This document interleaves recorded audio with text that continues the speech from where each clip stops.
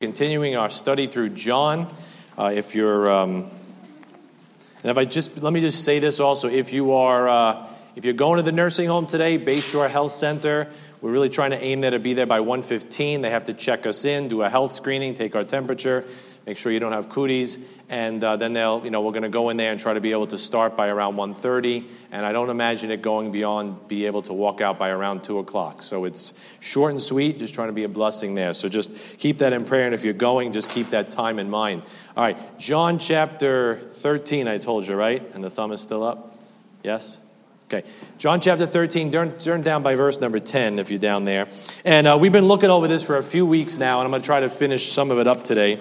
John chapter 13, verse 10, Jesus Christ is in that upper room, amen. He's talking to his disciples, amen. And he says to them, he's washing their feet, and Peter's like, no, I don't want you to wash my feet. And in verse 10, Jesus saith to him, meaning Peter, he that is washed needeth not save to wash his feet. So he said, okay, Peter, right, there's two washings. We've talked about this. And we've been looking at those two washings in a disciple's life. One makes you washed from your sins, and the other one kind of washes your walk. And if you've been washed from your sins, you don't need to get saved all over again. You just need to kind of get those feet washed to keep your walk going in the right direction. And we talked about how these two washings point to these two aspects of sanctification that a disciple must experience. And sanctification is just that process of being cleaned up and set apart for God. And a disciple has to have both sanctifications. He has to get his soul set apart for God. He needs to have his soul washed so that he goes from lost to saved. Amen. But he also then has to get his feet washed so he can keep his walk clean and keep himself unspotted from the world. So that way he has a testimony and an impact on the world around him. Because he's a tool, and God doesn't like to pick up dirty tools. If you had a bunch of tools, if you had to go do something, turn a screw or something like that, put something in, you're not going to reach for that hammer that's been sitting in the sludge when you get a nice pristine hammer that's kept nice, ready for use. And you're the tool. So if you're saved and you're part of God's kind of tool chest, so to speak, he wants you to keep yourself clean so that when he reaches for you, he doesn't see you all caked over with the gunk of this wicked world. Amen? Now look at verse 7. Jesus answered and said unto him, what I do, thou knowest not now, but thou shalt know hereafter. He's saying, you guys may not get the picture now, but he's saying, if you are Jesus Christ's disciple, if you really want to follow me, I'm expecting you to understand this picture down the road. Guess what? We're down the road now. We have the full revelation of the mystery that God was doing in this thing called the church. We're supposed to understand these two washings, because if you never get the picture, you're going to make a mess of your Bible, and you're going to make a mess out of your walk with God. I promise you, if you fail to understand these two aspects of sanctification, you end up in one of two errors, two extremes. You will either think that you are working your way to heaven, and what you do gets you to heaven, and that you can lose your salvation because you got to keep it up, and maybe then you'll die in a state of grace and God will accept you, hopefully, but you can never be sure.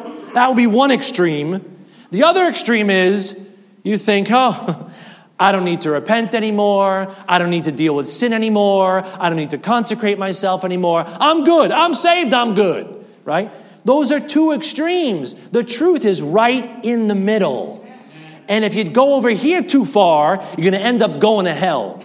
Because you're going to think you need to work your way to heaven when God says it's not by works of righteousness. Right? But if you're over here thinking, Jesus paid it all, I trusted him as my Savior. You know what you do then if you go on that extreme? You make your life a living hell. Because they can't tell you from a lost person because you're living like a pig. The truth is right in the middle. You are saved, signed, and delivered by Jesus Christ. But guess what? Now you're supposed to clean up your walk so God can do something with you. Two sanctifications, two washings. One God does, one you got to let him do to you. So to avoid being ashamed, right? To avoid ending up on either one of those two extremes that are errors, you got to rightly divide the word of truth. All right? There are two washings in a disciple's life, two sanctifications. The first washing is by the blood of Christ when you get saved. Are you saved? Amen. The second washing is by the book of Christ when you get serious. When you start to take your salvation seriously, then you start cleaning up your act. The first washing sanctified your soul, cleaned it up, and set it apart for God. The second washing sanctifies your life. The first washing gives you positional sanctification. The second washing gives you practical sanctification. The first washing put you in Christ. It was a moment, like the birth of a child is one day on the calendar. The second washing perfects Christ in you. That's a process. That's training up a child in the way he should go. And that, moms and dads are going to say amen, takes a lifetime. No matter how big they are or how old they get, you still worry about them. Amen. First washing gives you a standing and a position as God's son. Hallelujah. Second washing is about your state and your condition as God's servant. First washing is heavenly and eternal. It happened once and it's never going to happen again. Second washing is earthly, it's temporal, it's something you got to do every day, every moment, maybe even every minute. First sanctification from that first washing is based on Christ's work on the cross. It is finished. Second washing is the Christian's work of bearing his cross. Two washings. Things that are different are not the same. You got to rightly divide the word of truth. So they're two different washings. They're two different sides of sanctification. But they're both accomplished by the same Holy Spirit. Amen. And that's what we're going to talk about today, how the Holy Spirit helps you on both sides. Whether it's saving your soul or saving your life, you need the Holy Spirit's ministry to you and through you. So let's have a word of prayer and we will jump in. Lord, we love you today. We thank you and we just praise you for all these folks here and just hopefully, Lord, eager hearts, hungry to hear your word and learn something. And Lord, as we go into doctrine and understand maybe some truths about the Christian life and standing in state, Lord, I pray we get some practical nuggets, Lord, that might help us live differently, act differently, and be a more effective minister. Be the disciples you wanted us to be, dear God. In Jesus' name we pray. Amen. So I want you to turn in your Bible to 2 Thessalonians. 2 Thessalonians. 2 Thessalonians is a pleasure to see you all this morning. 2 Thessalonians. We have some of our folks in the Arctic up in Speculator, New York. They're coming down today or later on today. I had a little bit of a retreat there with some folks from Staten Island, and they're coming down, and it was negative 22 yesterday up there with a real feel of negative 46. I said, well, 10 degrees in Mattawan doesn't feel so bad right now. So they're going to come down here and think it's summer. But anyway, 2 Thessalonians chapter 2, somebody said it was really warm in the cafeteria yesterday. We had a good time. I said, yeah, I had a good time too. 2 Thessalonians chapter 2, verse number 13. Here's what I want to say, and I got one big point here. The Holy Spirit, who really is everything to the New Testament church, by the way. He's like, you could call the church really the administration of the Holy Spirit. He's the one that puts us in Christ and guides us. I mean, the Holy Spirit, Pastor Mel used to say that if you took the Holy Spirit out of 75% of what churches are doing, the stuff would just keep right on going and nobody would know the difference. I'd like to know the difference, that if the Holy Spirit kind of withdrew himself from here, I'd like to be able to feel that difference and say, Lord, where are you? Hopefully you don't lose connection with God. Hopefully you're as acutely aware of your connection with God and his Holy Spirit as you are to your connection to your glowing rectangle in your pocket that has its Wi-Fi or its 5G or whatever else is messing around with you, right? Hopefully you understand and can sense when God is with you and when God is stepping away from you, and you never want to feel the other one. You always want to know that God is with you and his presence is with you. If you never felt that, you don't know what that's like, get into your Bible more and you'll start to know when God is with you, and you'll be like, wow, God, you're not with me. All right, I got to get back to you. And the Holy Spirit did the first washing when you got saved. And the Holy Spirit does the second washing when you get into the scriptures. It's that simple. You need the Holy Spirit in all aspects of your Christian life. He starts it and he helps you finish it. Now look at 2 Thessalonians chapter 2, verse 13. And he's just come through 12 verses of stuff I don't want to get into. It's too heavy and too hot and too much to handle right now.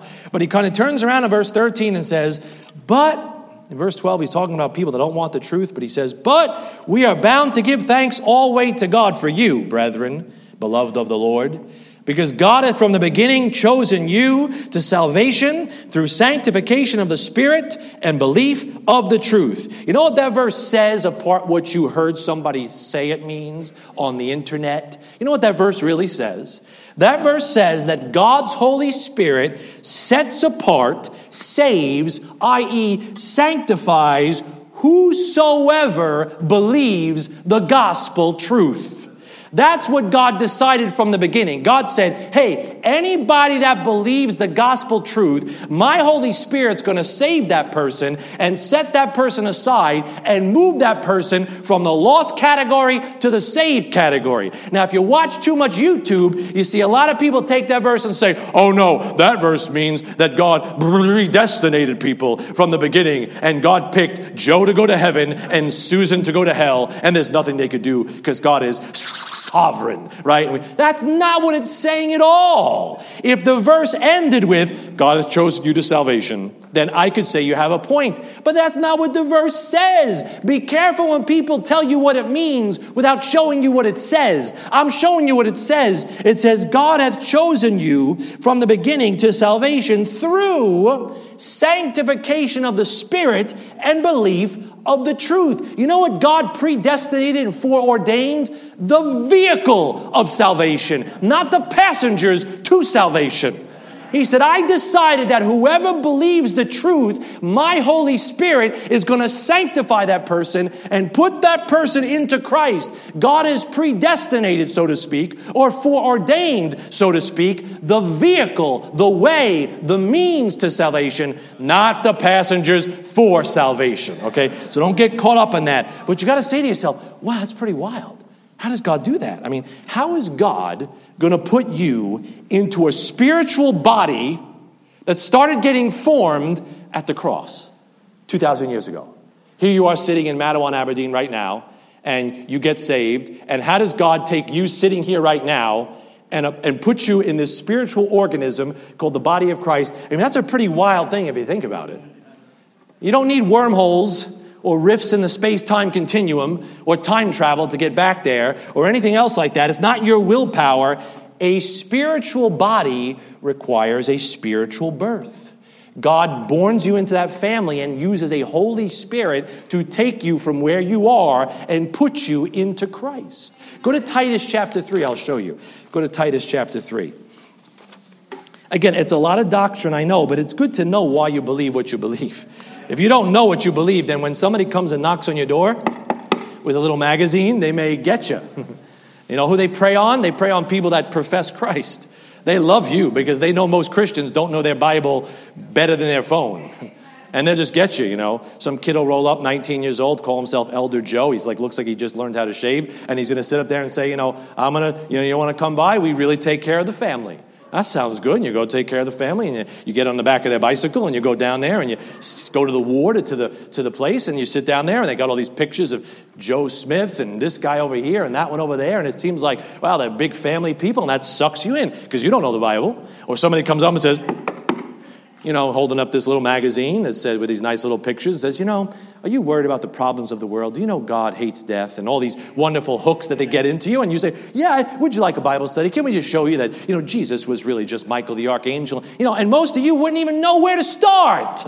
And that's a travesty because Christians are supposed to know what they're supposed to know. So on Sunday mornings, we try to get the saved, but you know what my goal is here today? For you Christians to kind of get your sea legs so you know what you're supposed to know so nobody can knock you over by any wind of doctrine that you won't get tossed to and fro. And he says right there in Titus chapter 3, Paul's talking about the unsaved life. He says, we ourselves also were sometimes foolish, disobedient. I didn't expect too many amens. Deceived, serving diverse lusts and pleasures, living in malice and envy, hateful and hating one another. Isn't that a great estimation and summation of what the lost world is like? Amen. I mean, they're just crazy. They're just crazy. I mean, Chris is telling me about something that happened in his neighborhood this week. You know, an assemblywoman gets gunned down in her car. That's some crazy stuff, man. That's crazy stuff. You know, you just stay at the light a second too long. Like they're ready to kill you. It's like, I'm sorry, I breathed. You didn't hit the gas fast enough. And this guy, it happened to me this week. I'm at a yellow and it turned red and I was supposed to jump the light and he wasn't happy. So, and he's giving me the face like this in the rearview mirror. And I looked right back at him. I said, I can't believe that. You know, people, I'm going to get myself in trouble with that. I got to stop. But you know, people are just so, they're just angry and violent and vicious. And that's how we all were before Christ. That's what he's saying. He says, but this is a great but. But after that, the kindness and love of God, our Savior, toward man appeared, not by works of righteousness which we have done, but according to his mercy, he saved us by the washing of regeneration and renewing of the Holy Ghost, which he shed on us abundantly through Jesus Christ, our Savior, that being justified by his grace, unmerited favor, undeserved kindness, we should be made heirs according to the hope of eternal life. This first washing is called the washing of regeneration. That was applied by the Holy Ghost, the Spirit of God, when you believed on Jesus Christ, our Savior. It was shed on us abundantly through Jesus Christ, our Savior. Why'd you need that washing? Because you were dirty and dead in sins, but the Holy Spirit washed you with the blood of Christ and gave you life. The washing of regeneration. God put the power back in there that Adam lost in the beginning. God gave you life again when you were dead in trespasses and sins. I can see how excited you are about that. But I'll keep, I'm just getting warmed up. I'll keep on keeping on. It's okay. School's tomorrow at first period. I can do it. All right. You know, before I was saved, I got recruited by a cult. Some of you think this is a cult because you don't read your Bible. But I got recruited by a real cult, all right? It was called the Church of Christ. Sounds really, really good. And they were on me, man. I had a guy that was really working on me, and I was, just a religious fellow who didn't know anything about anything, and I wanted to know what the truth was, and I'd go to this guy's house, and I went to the pastor's house, and I went to the Bible studies, and the pastor sat down and put his hand on me and just said, oh, brother, you got to join, you got to sign up. If you sign up, other people will follow you because you got to influence the people. And I just said, okay. And they told me at this cult that I got contact with the blood of Christ. I could only contact the blood of Christ to wash my sins away when I got in the water. So I had to go to this guy's house, and I had to get in his pool, and they would dunk me. And when I went under the water, then I would contact the blood of Christ and get my sins washed away. And I sat there, and I was like, but years later, as I talked to other people in that cult, I would say, what about the thief on the cross? And I had this one guy that I worked with who was a Church of Christ elder, and he tried to, he's trying to win me to this thing and blah, blah, blah. And I said, listen, David, his name was, I said, listen, what if I was an astronaut? And I'm up there in outer space, and there's no water. And the Holy Spirit convicts me, and I'm like, man, I got to get saved right now. My ship's not going to make it back to Earth. Like, what am I going to do? I can't get in any water. How do I contact the blood of Christ? He looked at me like a turkey about to be served on Thanksgiving. He was just like,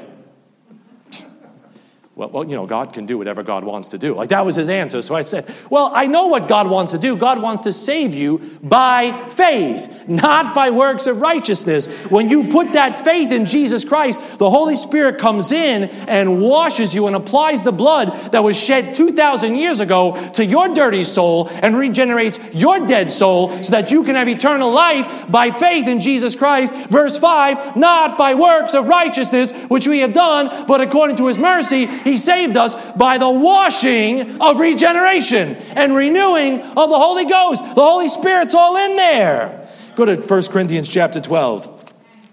You know what that Church of Christ people were all about? They were all about baptism. They were all about baptism. Man, you got to get baptized. You don't get baptized. I felt like I was at an auction. Got to get baptized. Everybody get baptized. Got to get baptized. Hey, over here. We got to get baptized over there. It was like, man, it was everything. It was like, that was everything. I had to get baptized. If I wasn't baptized, just being baptized, if I didn't get baptized, I was lost. I was anathema to them if I didn't get baptized. And I thank God that even as an unsaved whatever I was, I had enough sense that God gave me to be like, how is this different than the church I'm coming from? You want me to get baptized? I just came from a church that said I had to get baptized. You want me to confess my sins to you? I just came from a church that said I confess my sins to a person. I said, this ain't different than anything I'm already a part of. Why do I got to join your club? And it is a baptism that puts you into Christ. It's just not a baptism of water. It's a baptism of the Holy Spirit. Look at 1 Corinthians 12:13. The Bible says, for by one Spirit, capital S, that's God's Spirit, are we all baptized into one body, whether we be Jews or Gentiles, whether we be bond or free, and been all made to drink into one Spirit. It was a baptism that put you in Christ, but it wasn't water. It was the Holy Spirit. There isn't water in either that chapter in either direction, in both chapters in either direction. You could read almost that entire book in there, and he's talking about water in chapter 12, 13, 14, 9, 10. He's not talking about water. He's talking about a spiritual operation, a spiritual event, a spiritual thing God did. He says, we all. Are you saved? Amen. Then you're in that we all. You know that we all of 1 Corinthians 12 included the carnal babies of chapter 3. The ones that were not living right. They were in that we all. That we all included the fornicating man of chapter 5. You say, how can that be? Because we're talking about positional sanctification. We're talking about salvation of your soul that's based on Christ's work, not your work. Don't mix them up. Now go to chapter 6 of the same book. Go to chapter 6 of the same book. Now, we've read this verse a few times the last couple of weeks, so I'm not going to read it again, but I will just give you verse 11. He talks about who you were before Christ, fornicator, an idolater, an adulterer, etc. In verse 11, he says, and such were some of you, past tense, but ye are washed, praise the Lord, but ye are sanctified, there's the position, praise the Lord, but ye are justified, there's the legal declaration that you are now righteous before God in the name of the Lord Jesus, and watch it, and by the Spirit of our God. All that happened, the washing, the justification, all the things God did to take you out of Adam and put you into Christ was done by the Spirit of God in the name of the Lord Jesus Christ. When you called on that magnificent name that we sang about, the Holy Spirit said, whoop, I got a job to do. Whoop, picks you up out of Adam and puts you in Christ and seals you unto the day of redemption. Now, the Bible talks about in Colossians chapter 2, the faith of the operation of God. You know, thankfully, God knew what he was going to do for you when you didn't have any idea. You know that? God, there was a faith built into the operation of God. That God knew he was going to do this spiritual operation on every sinner that called on Jesus Christ, even though they didn't understand it. About a month ago, my wife had shoulder surgery. And you know what happens when you get surgery. I had to sign something. I was signing stuff all the time for my son. Every spinal tap, I had to sign a consent. You know, I just had to give my consent. My wife gave consent. My wife didn't exactly know what the surgeon was going to do. She just gave consent. She said, okay, I will let you do that. I will yield to your will. I will give what you want to give. I trust you, doc. But the surgeon knew what he was going to do. And the surgeon even told my wife after she came out of surgery, I did some stuff I didn't even tell you about to make it better for you. And guess what? When you called on Jesus Christ, God saw what his Spirit would do for the sinner. God knew what his Spirit would do for you, all that intricate operation. All he's looking for you to do is just give consent. I trust you. I trust you, Lord. I trust you. And then his Spirit says, did they sign the papers? Did they give consent? Okay, good. I can go. Let's go. And he goes in there and he does that operation made without hands. And he does all this stuff that you don't know. That's a blessing. Can you go to Romans 8? I'm telling you, man, that Holy Spirit is everything we're a part of. That's Christ's Spirit. He said, I will not leave you comfortless. I will come to you. He is that comforter. It's his Spirit. Look at Romans 8. Look at Romans 8. Hurry with me to Romans 8, chapter 7. Romans 8, verse 7, I'm sorry. Romans 8, verse 7. The Bible says this, in Romans 8, 7, if you're there, say amen. I shouldn't have started doing that auction thing because now I just feel like, hey, Romans 8, right there. All right, Romans 8. This is how my mind works. I free associate. So there's 1,000 voices in my head right now. Just pray God's wins. All right, Romans 8, verse 7. Because the carnal mind is enmity against God, for it is not subject to the law of God, neither indeed can be. So then they that are in the flesh cannot please God. Now watch this. But ye, that's all of you Christians, are not in the flesh, but in the Spirit, if so be that the Spirit of God dwell in you. Now if any man have not the Spirit of Christ, he is none of his. Are you saved? If you're saved, the Holy Spirit lives inside of you. If you're saved, the Holy Spirit has taken you out of Adam, the flesh, and put you into Christ, the body of Christ, that spiritual organism. And if the Holy Spirit puts you into Christ, you are not in the flesh anymore as far as God's concerned. Whoa, that's heavy. Some of you are like, how can that be? I don't exactly know it either, because I'm looking at you in the flesh. We're talking to each other in the flesh. If I walk over and pinch your flesh, you're going to go, what are you doing, stupid? And hit me, right? We're walking in the flesh. But remember, the first washing is positional sanctification. It's about something that God sees. It's about a standing before God and a legal status as a son before God. You've been taken out of Adam and put into Christ by the Holy Spirit. Can you go to Romans 8, verse 1 now? Now, Romans 8 is all about a new beginning for the believer. 8 is the number of new beginning. So here's how you make a new beginning as a believer. Ready? Romans 8, verse 1. Watch this. There is therefore now no condemnation to them which are in Christ Jesus, who walk not after the flesh, but after the Spirit.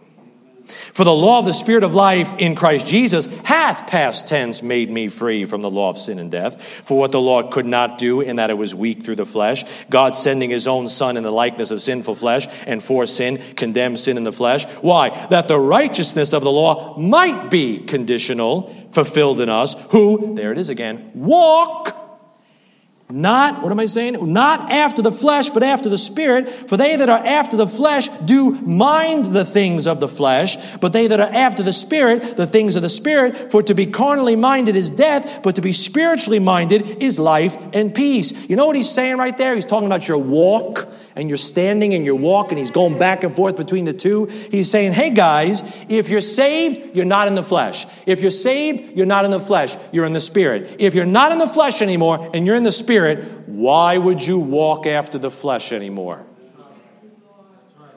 Why would you think about it so much? Why would you pursue it so passionately? For they that are after the flesh do mind the things of the flesh. He says, you're not in the flesh, you're in the Spirit. How come you don't think about the spiritual things more? How come you don't pursue God more? How come you don't love God more? Verse 2, he says it right there. Look at verse 2. He says, hey, if you've been made free by the Spirit, why would you go back into the bondage of the flesh anymore? Why would you do that? He says in verse number 6, he says, sin is killing you. Sin is killing you. Carnally minded is death. He's saying if sin was killing you, why would you pursue it any longer? I know it's quiet because sometimes the Holy Spirit has to biff us in the back of the head because we're so dumb. We're just dumb. I'm included. Amen, Brother Pat. Thank you, Brother Pat. I'm right there with you.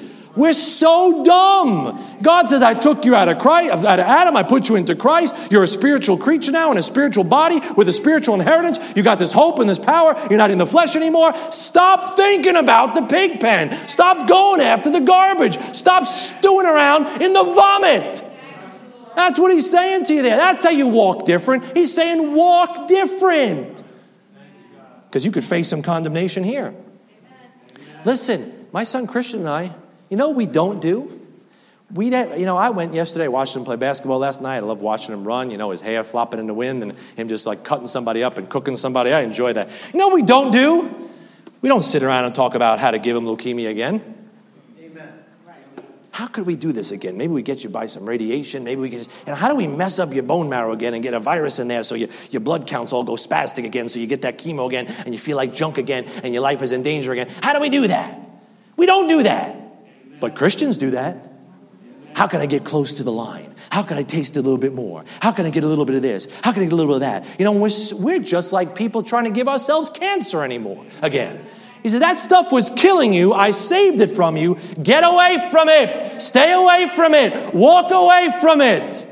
And that's not a hard lesson, but we make it hard. Go to Galatians chapter 5. I'm not mad at anybody myself. I'm mad at the guy looking in the mirror every morning who's the biggest idiot I know. And it's me. Nobody's standing behind me. It's me.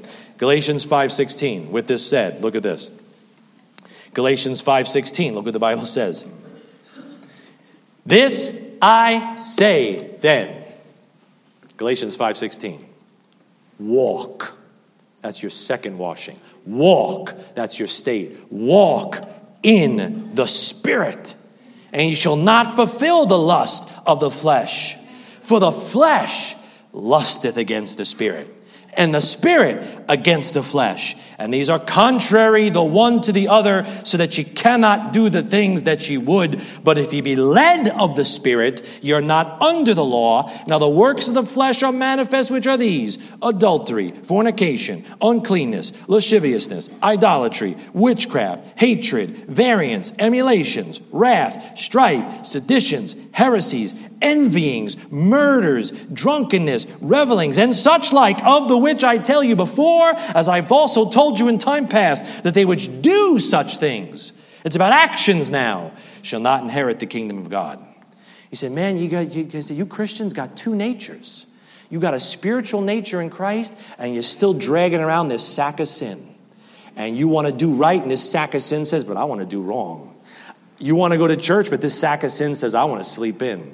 You want to go out in public ministry, and your sack of sin says, no, I want to go to the game. You want to go do something right for God and stay away from somebody, and this sack of sin says, no, it feels good. Let's just do one more time. You're saved. What do you want to worry about? Nothing bad's going to happen, right? And you're in a struggle. Anybody else experience that struggle? It's like you have this internal battle going on because the flesh and the spirit are in this tug of war. You say, how do I let one win? The one you starve loses. If you feed that flesh, guess what? That flesh gets big and strong, and it gets a lot harder to resist the next time you're supposed to resist. But you feed that spirit, you pump in that book, you say those prayers, you fellowship with those saints, you get in that discipleship, you plug into God's program, you apply those principles, and you say, not today, flesh, not today, flesh, not today, flesh, not today. You know what happens? It gets easy to say no. And you can resist. The one you feed the most wins. And the one you starve loses. He says, but the fruit of the Spirit is love, joy, peace, long-suffering, gentleness, goodness, faith, meekness, temperance. Against such there is no law. Now watch this next verse. And they that are Christ's, are you Christ's? Amen. Have crucified the flesh with the affections and lusts. Does that mean you never sin again after you're saved? No. That is a doctrinal statement. That means as far as God is concerned, your body is dead. Your sinful nature is dead. I nailed it to the cross when I put you into Christ. They that are Christ have, past tense, crucified the flesh with the affections and lusts. That's God giving you a doctrinal statement that, guess what? Sin does not have the power over you that it used to have when you were lost. You're different now. You're a new creature now. You're not in the flesh anymore. You're in the Spirit. And every time you go back to the flesh, you have to willingly yield to sin. You have to give sin back the power that God broke. You have to willingly put yourself back into bondage, back into the pig pen, back into that place that God saved you out of. That's one amen. Verse 25, here's how you know it's not just... Because people read that verse. I had a friend of mine that used to be a friend of mine that said, well, that means when you get saved, you never sin anymore. Really? You got a very low estimation of what sin is. I don't curse, I don't chew, I don't go with girls that do. If you think that sin is just what you drink or how you party, if that's your estimation of sin, you're a Pharisee. Sin is down there with your heart, man. Your pride, your malice, your envy, your anger, your lust, your covetousness. All those things that people don't see. Guess what? That's what gives me the trouble. You tell me I don't have to go to the club anymore? Easy, done. But don't envy your neighbor. Don't hate your brother. Have kindness to your strangers. Guess what? That takes some work. And in verse 25 he says, if we live in the Spirit, let us also walk in the Spirit. You see, the Holy Spirit may have changed our position. Praise God. But we have to let him change our condition every day. Romans 8 said, if Christ be in you, that you? Amen? The body is dead because of sin. It's been nailed to the cross with Christ. But the Spirit is life because of righteousness. See that? The Holy Spirit that gave you life wants to direct your life. The Holy Spirit that put you into Christ wants to perfect your walk with Christ. He wants to do it so badly that he sealed himself inside your body so he could take you all the way to the judgment seat of Christ. So there's not a moment that you don't have his help. There's not a moment that he's not with you. That's how much God's Holy Spirit wants to see you become all that God can make you to be. And if the Holy Spirit has sanctified your soul, how do you let God's Holy Spirit sanctify your life?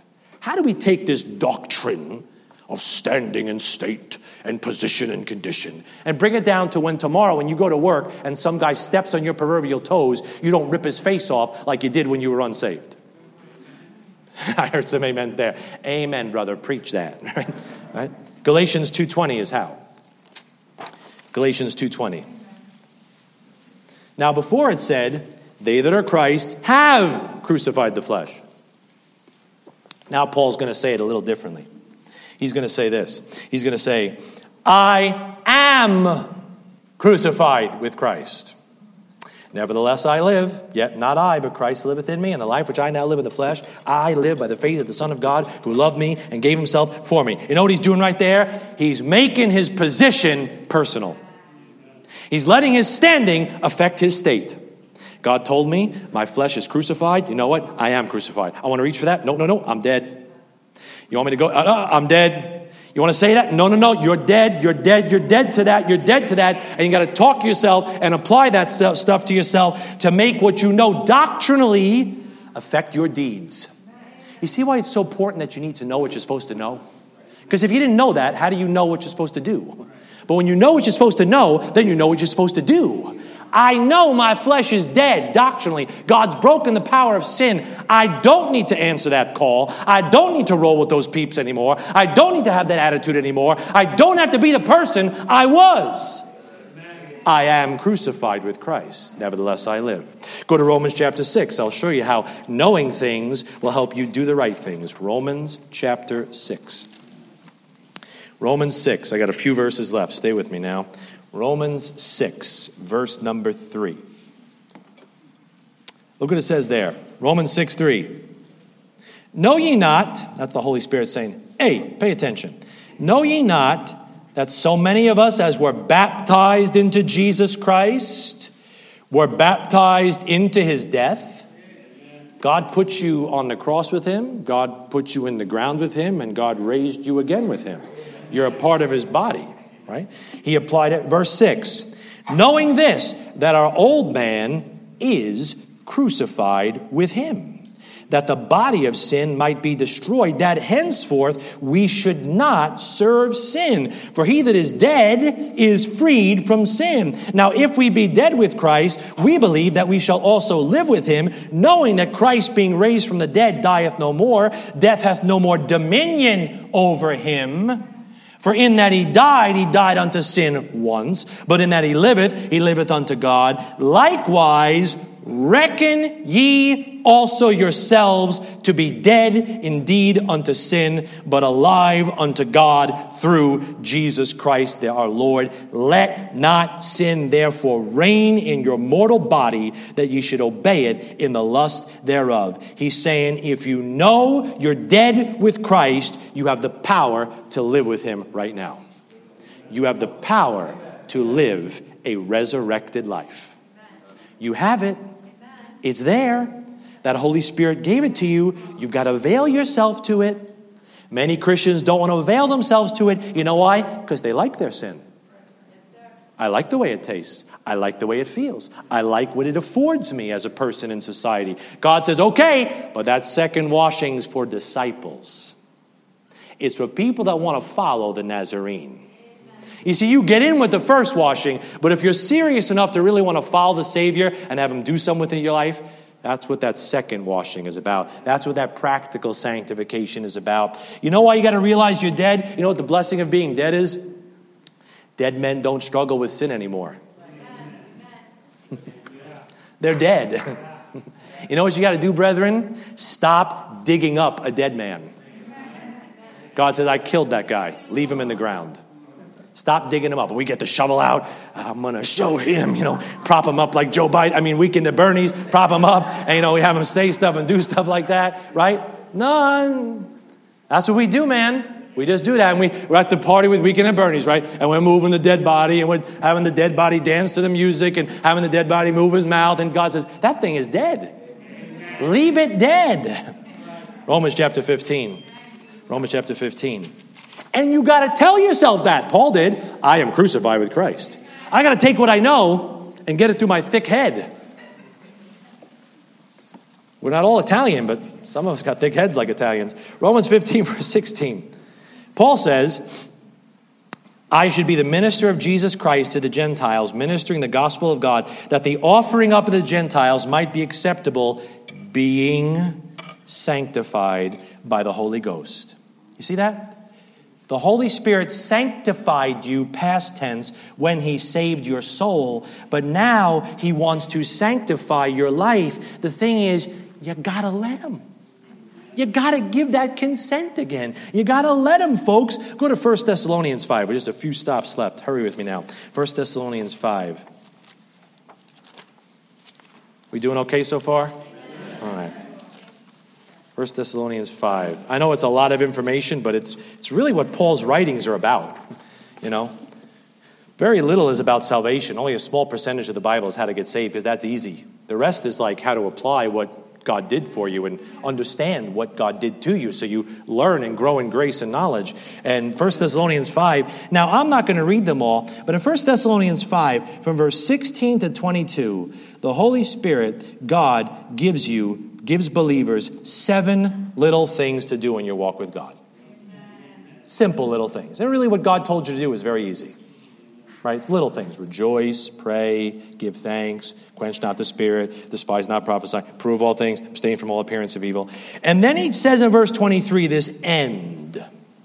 Because he's saying, if you'll do those little things that I gave you to do, the God who sanctified your soul will sanctify your life. He says, rejoice, pray, give thanks, quench not, despise not, prove all things, hold fast, abstain. And the culmination of you doing those things for God, here's what God will do for you. And the very God of peace sanctify you wholly. And I pray your whole spirit, God, your whole spirit and soul and body be preserved blameless unto the coming of our Lord Jesus Christ. If you'll do those things God tells you to do, that Holy Spirit that saved you will now sanctify your life. Not just your soul. He'll take care of your feet and your hands and your eyes and your family and your body and keep you going the way you're supposed to go. You just got to do those little things God said to do if you want to be a disciple. If not, we'll have a picnic in May, enjoy a burger, we'll have some fella eat, come, enjoy. But I'm talking to people that want to be a disciple, that want to go all the way in. And that's who I'm talking to today. The Holy Spirit applies the blood when you believe it to sanctify your soul positionally once, and the Holy Spirit applies the book when you obey it to sanctify your service practically, and that is ongoing. Amen. Every day. Go to Ephesians chapter 5 again. Ephesians chapter 5. Okay, so where do I get the washing from now? Okay, Pat, how does it happen? Ephesians 5:25, husbands, love your wives, even as Christ also loved the church and gave himself for it. First washing, that he might sanctify and cleanse it. Second washing, with the washing of water by the word. The water to wash your feet comes from the Holy Spirit's words in this book. That's it. Going to the lake and just pondering God's creation, that don't wash your feet. Right? Hanging out with the family and skipping church just so you can go have lunch that day. Praise God. It might make you feel good and fill your belly, but it ain't going to wash your feet. God washes your feet when you get around the Bible and have it applied to you, and that's what washes those spots and those wrinkles and all that stuff. But you remember John 13? Where did Jesus get that water? He poured it out of a vessel. If there was no water to pour out of that vessel in John 13, how is Jesus going to wash their feet? And what I'm saying is, the picture is, if you don't let the word of Christ dwell in you, the vessel, how is Jesus Christ ever going to take those verses you've learned, take those things you've heard, and apply them to your life to help wash your feet? You got to get that book in you so God has something to work with and pour out of you when he wants to clean your walk up.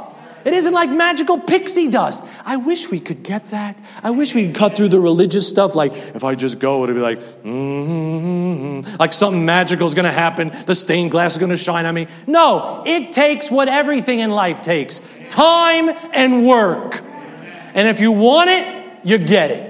Right? My kids play basketball. I say it all the time. My daughter's working on post moves. And I said to her the other day, you see how much work these guys put in? We think they just bounce, right? We think they just bounce a ball and they throw it. No, man, they're working on their drop step. They're working on turning and facing up. They're working on what to do with this guy. And I got to work the angles this way. You know what that takes? Time and work. You know why? Because they want it.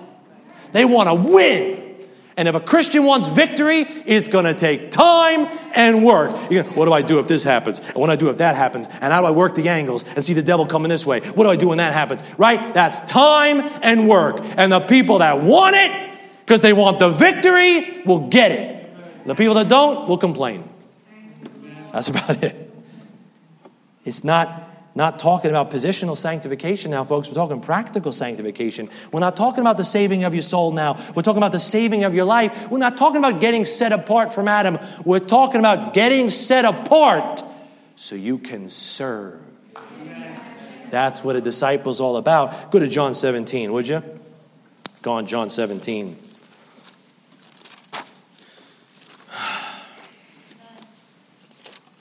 Making any sense? All right. What new thing is this that you bring to our ears? John 17. Here's Jesus Christ. Would you like to hear one of Jesus Christ's last prayers on earth? Right? I can't hear what he's praying in heaven. But these were his last words of his high priestly prayer on earth before he was crucified. And he says in John 17:17, he's praying about his disciples. He's praying about you. He says, Father, sanctify them through thy truth. Thy word is truth. Jesus Christ's last earthly prayer was for God to sanctify his disciples with God's word. Are you Jesus Christ's disciple? Amen. Has the blood of Christ washed all your sins away? Amen. Are you then going to resist Christ's prayer to wash your feet with the book God gave you? You're going to resist the prayer that Christ prayed for you before he was delivered up? Don't you want to make that happen? Don't you want to facilitate that and say, Lord, that's what you want? Let me pump that book into myself so you have something to work with. You see, your first washing is supposed to provoke your second washing. Your standing that you got is supposed to provoke your state to change. Somebody put it this way. Maybe this metaphor will bring it all together for you. The present king of Spain is a little child, presumably as willful and as ignorant as other little children. Sometimes he may be very obedient and teachable and affectionate, and then he is happy and approved. At other times, he may be unruly, self-willed, and disobedient, and then he is unhappy and perhaps even chastised. But he is just as much king on the one day as the other. It may be hoped that as time goes on, he will learn to bring himself into willing and affectionate subjection to every right way, and then he will be more kingly, but not any more really king. He was born a king. And in the case of every true son of the King of Kings and Lord of Lords, that's you, this growth into kingliness is assured.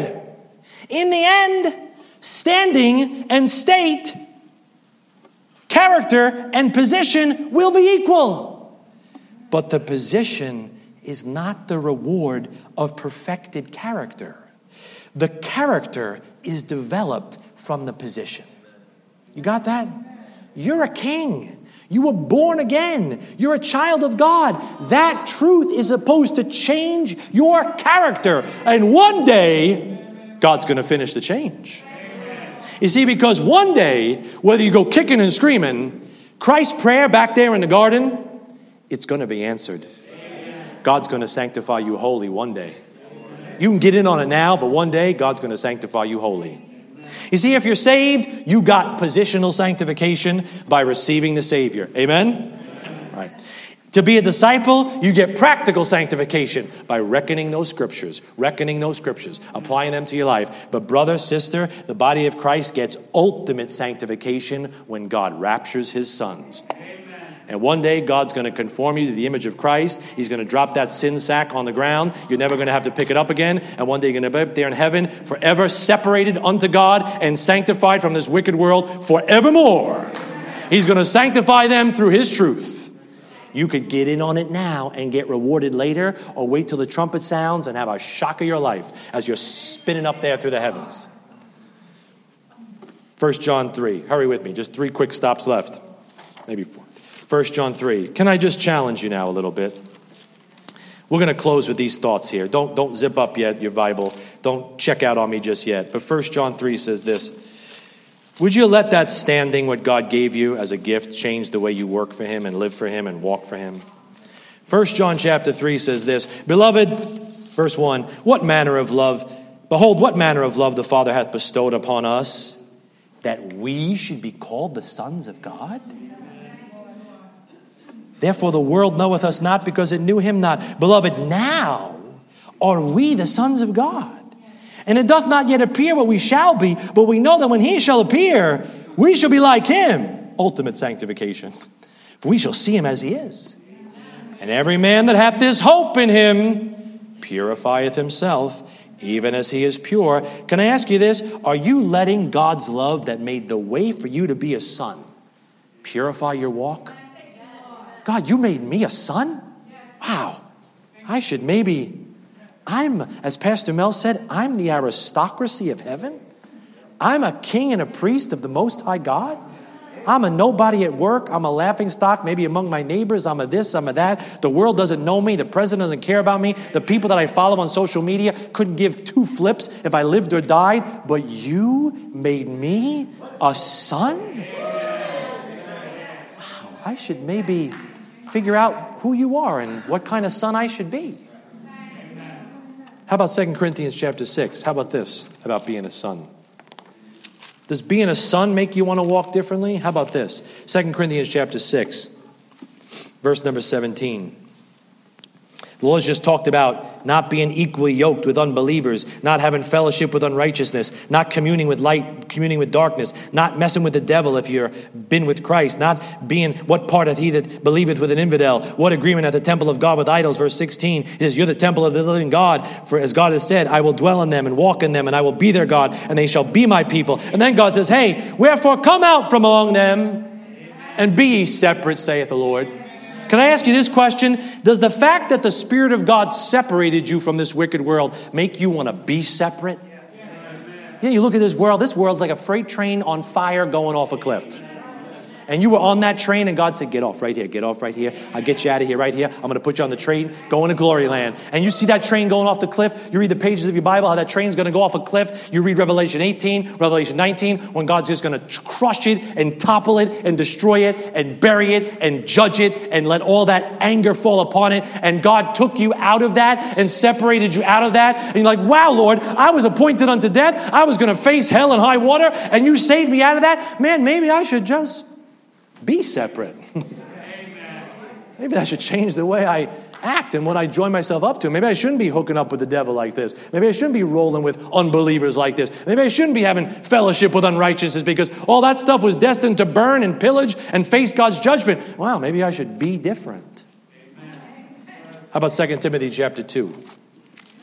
2 Timothy chapter 2. You see how you got to let the standing affect your state? Let your position change your condition. And God spends a lot of time telling you who you are in Christ so that you start being who you're supposed to be in Christ. See? He spends a lot of his New Testament Pauline epistles telling you, you're sealed, you're this, you're conformed, I'm doing this, you got this, I did this operation, you're this, you got this. He's telling you all this stuff, so you'll step back and go, whoa, that's pretty wild, Lord. I can't quite live the same now. My wife had that shoulder surgery. Went in there, did this, did that, did this. You know what the guy said to her this week? The therapist said, I have never seen someone respond so well in my entire career. 99.9% of people should not be able to do what you're doing right now. Now, that's the grace of God in your prayer. Thank you. But you know what? Let's just tie that to the spiritual life now, right? The great physician went in there and did stuff that you shouldn't be able to do now. Victory, joy, understanding, discernment, peace, life, happiness, fulfillment, satisfaction, truth, substance, meaning, eternity. I shouldn't understand these things, Lord. I shouldn't enjoy these things, Lord. And you let me move like that? How can I not walk differently? You did all that for this little speck? You did all that for me? I can move like that now? And I couldn't move like that before. 2 Timothy chapter 2 says this in verse 15. It says, study to show thyself approved unto God, a workman that needeth not to be ashamed, rightly dividing the word of truth. But shun profane and vain babblings, for they will increase unto more ungodliness, and their word will eat as doth a canker, of whom is Hymenaeus and Philetus, who concerning the truth have erred, saying that the resurrection is past already, and overthrow the faith of some. Nevertheless, the foundation of God standeth sure, having this seal: the Lord knoweth them that are his, and let every one that nameth the name of Christ depart from iniquity. But in a great house there are not only vessels of gold and of silver, but also of wood and of earth, and some to honor and some to dishonor. You have a choice what kind of vessel you want to be in God's house. 21. If a man therefore purge himself from these, the things that dishonor God, he shall be a vessel unto honor, sanctified. That doesn't mean salvation. That's the second sanctification. Now you're set apart, you're cleaned up, and meet for the master's use, and prepared unto every good work. My last question is, does the work God did for you make you want to do any work for him? Lord, you did all this thing. You were working this all out. You worked out circumstances. You worked out time and eternity. You had my path cross this guy. What you did in the what you did in the past, what you did in the present, what you're going to do in the future. You're working all those things after the counsel of your own will. Doesn't that move you to say, I could give a little bit of my time. I could give a little bit of my energy. I could give a little bit of my talents. I give a little bit. Oh, you're such a brick that you don't have the gratitude to give out anything. How can we be so ungrateful? Somebody does a nice job. Oh, thank you so much. What do? They open the door for you. Oh, thank you so much. That was so nice. They give you a Christmas present. Oh, thank you so much. That was so kind of you. Oh, somebody blessed us this week with a gift. I was so thankful. We'll be so, and it's good to be thankful. But God did all this, and you can't be thankful enough to say, Lord, what wilt thou have me to do? Why do we sit like lumps on a log, like bumps in a pew, and just sitting there waiting for the Holy Spirit to run a tornado through our life before we maybe think about doing something differently for God? Hey, get in now. Are you getting the picture, Christian? You see what it means to be a disciple? Finish in John 17. I'm going to close with these verses here.